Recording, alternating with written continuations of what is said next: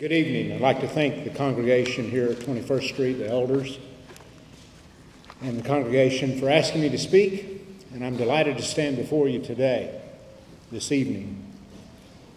About 43 years ago, more than 43 years ago, the elders at the 21st Street congregation, Cliff Arney and Winston Cutter, ordained me as an evangelist. And anyway, special place, special people, special times. It's good to see everyone here. We're familiar with this teaching in Scripture and the illustrations in Scripture where sowing seed and cultivating, watering, tending, reaping, harvesting, threshing, all of those kinds of things are familiar references in Scripture. These all form what I would call a Swiss Army knife of illustrations that communicate the principles, policies, precepts, purposes, and promises of heaven to our feeble and forgetful minds. Some passages that we're familiar with. The sower went forth to sow, or the kingdom of heaven is likened to a man that sowed good seed in the field, but his enemy came and sowed weeds among the wheat. Or this one, the kingdom of heaven is like a mustard seed, which becomes a sheltering tree.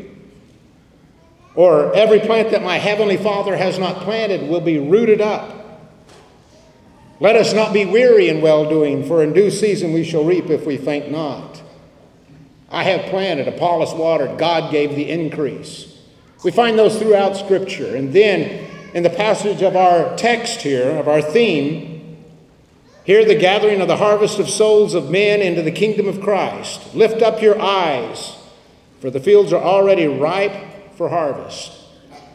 Here Jesus uses this to talk about sowing and reaping, to talk about his principles and his policies. A couple of years ago, 2 years ago actually, the summer of 2020, reports of folks receiving unsolicited packages of seeds in the mail stirred some significant concern across our country. In addition, to the many other things on the country's mind then, there were a few other things on our country's mind at that time, these packages of seeds appeared to have come from China.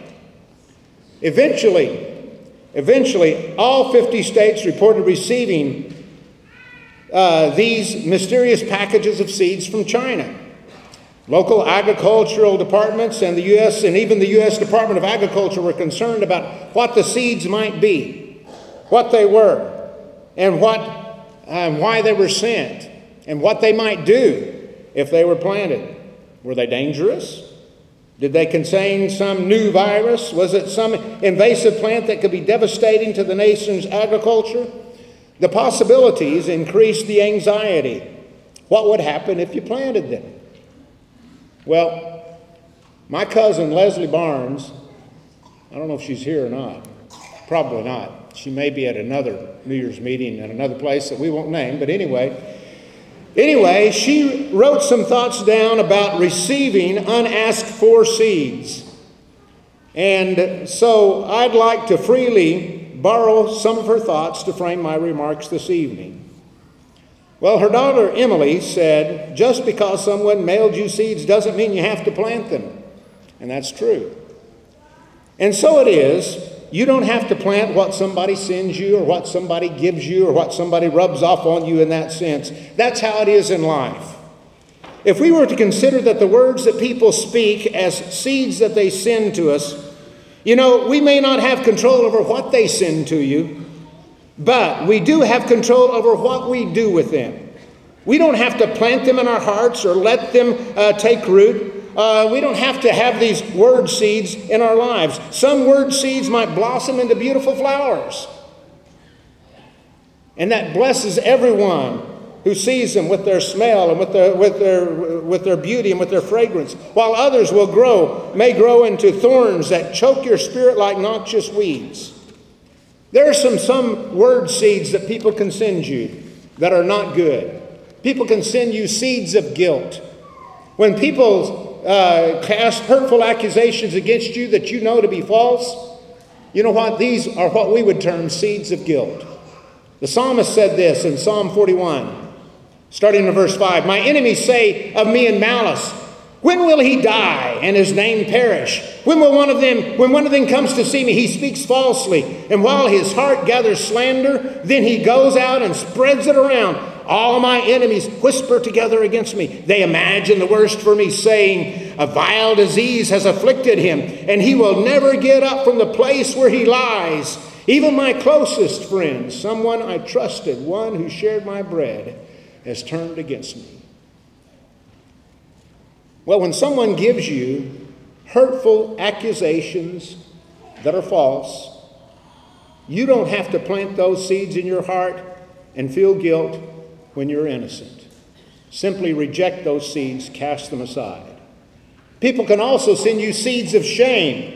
Sometimes others' words cause us to feel shame when we've done nothing shameful. Psalm 31 verse 17 says, "Lord, let me not be put to shame, Lord, for I have cried out to you, but let the wicked be put to shame and be silent in the realm of the dead." But even when words that are sent to you, when they point out our mistakes, you don't have to allow them to take root. But what you need to do is to keep them from choking your spirit. You need to correct your mistakes and move on. People can also send you word seeds of doubt. Sometimes people will send you seeds that cause you to doubt yourself. Psalm 73, the first 18 verses, I'm going to read some excerpts from that, not the whole thing there, but Psalm 73. The psalmist says, "Certainly God is good to Israel and to those whose motives are pure. But as for me, my feet almost slipped. My feet almost slid out from under me, for I envied those who were proud, and I observed the prosperity of the wicked. For they suffer no pain, their bodies are strong and well fed, they're immune to the trouble common to men, they do not suffer as other men do. They say, how does God know what we do? Is the Most High aware of what goes on? Take a good look. This is what the wicked are like. Those who always have it so easy and get richer and richer." And I concluded, surely in vain I have kept my motives pure and maintained a pure lifestyle. I suffer all day long and am punished every morning. And when I tried to make sense of this, it was troubling to me.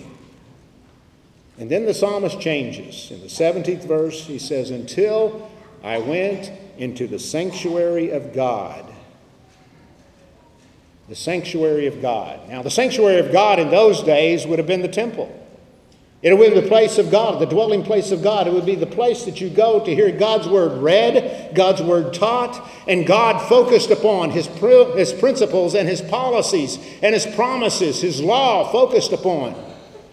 And so, taking what the psalmist said, and so if you go into that, if you go and you focus upon life from God's principles and God's ways, he says, this is what happens.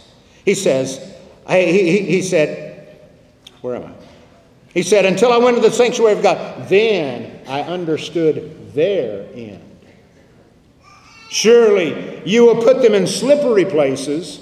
Speaking of God, God will put them in slippery places. You will bring them down to ruin. How desolate they become. In a mere moment, terrifying judgments make their demise complete. And so it is when people send you seeds of doubt. Don't plant them. Instead, realize that the sender may have an abundance of seeds of doubt because the plant of doubt is choking out their own confidence. And you stay bold in your resolve and in your Christianity. People can also send you seeds of discouragement. Seeds of discouragement. The words have the power to encourage and to discourage. And Ephesians 4 verse 29 says, let no corrupt communication proceed out of your mouth, but only such as is good for building you up as fits the occasion, that it may give grace unto those who hear. Unto, it says, as fits the occasion, or according to their needs, the NIV says. We can encourage people and give them seeds, or people can give us seeds of discouragement. When someone sends you seeds of discouragement, realize that you are under no obligation to let their seeds take root in your life. But what kind of seeds were sent from China anyway? Because that's how we started this here. Well, more than a dozen seeds have been identified that were sent to people throughout the United States there. There were mustard seeds, cabbage, morning glory, mint, sage, rosemary, lavender. Nothing very excited or very, very dangerous that I've ever been able to see there. But that's what was sent to people there. And so, you know what? We can send good seeds to people. We can receive good seeds from people as well there. We can receive seeds of friendship. When someone sends you genuine seeds of friendship, plant them. They will add the most fragrant aroma to your garden. Oh, how beautiful my garden has been because I have planted the seeds of friendship that have been sent to me. Proverbs 17, verse 17. A friend loves at all times, and a brother is born for a time of adversity. People can send you seeds of encouragement. The seeds of encouragement are the sturdy variety that grow into strong roots and stems, and when they're planted in your heart, they will help you to withstand the storms that otherwise might beat your spirit to the ground. 1 Thessalonians 5, verse 11 admonishes us, therefore encourage one another and build one another up just as you are doing. And then there's seeds of kindness. It's amazing how the seeds of kindness can make a difference. The seeds are often so tiny that the sender doesn't even recall sending them to you. But they plant themselves in the heart of the receiver. Even the tiniest seeds of kindness can take root and blossom into some of the most beautiful flowers in your garden. Galatians 6, verse 2, bear one another's burden and so fulfill the law of Christ.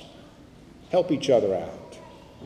6, verse 10, Galatians 6, verse 10, do good unto all men, especially to those of the household of faith. But why were the seeds sent from China? Getting back to that there. Why were they sent from China? Well, took a little head scratching to determine that. But there is apparently a practice called brushing, which I really don't know much about. But sometimes, what this refers to, sometimes it is used, this is a technique that's used by internet sales companies to boost their seller ratings by creating fake orders.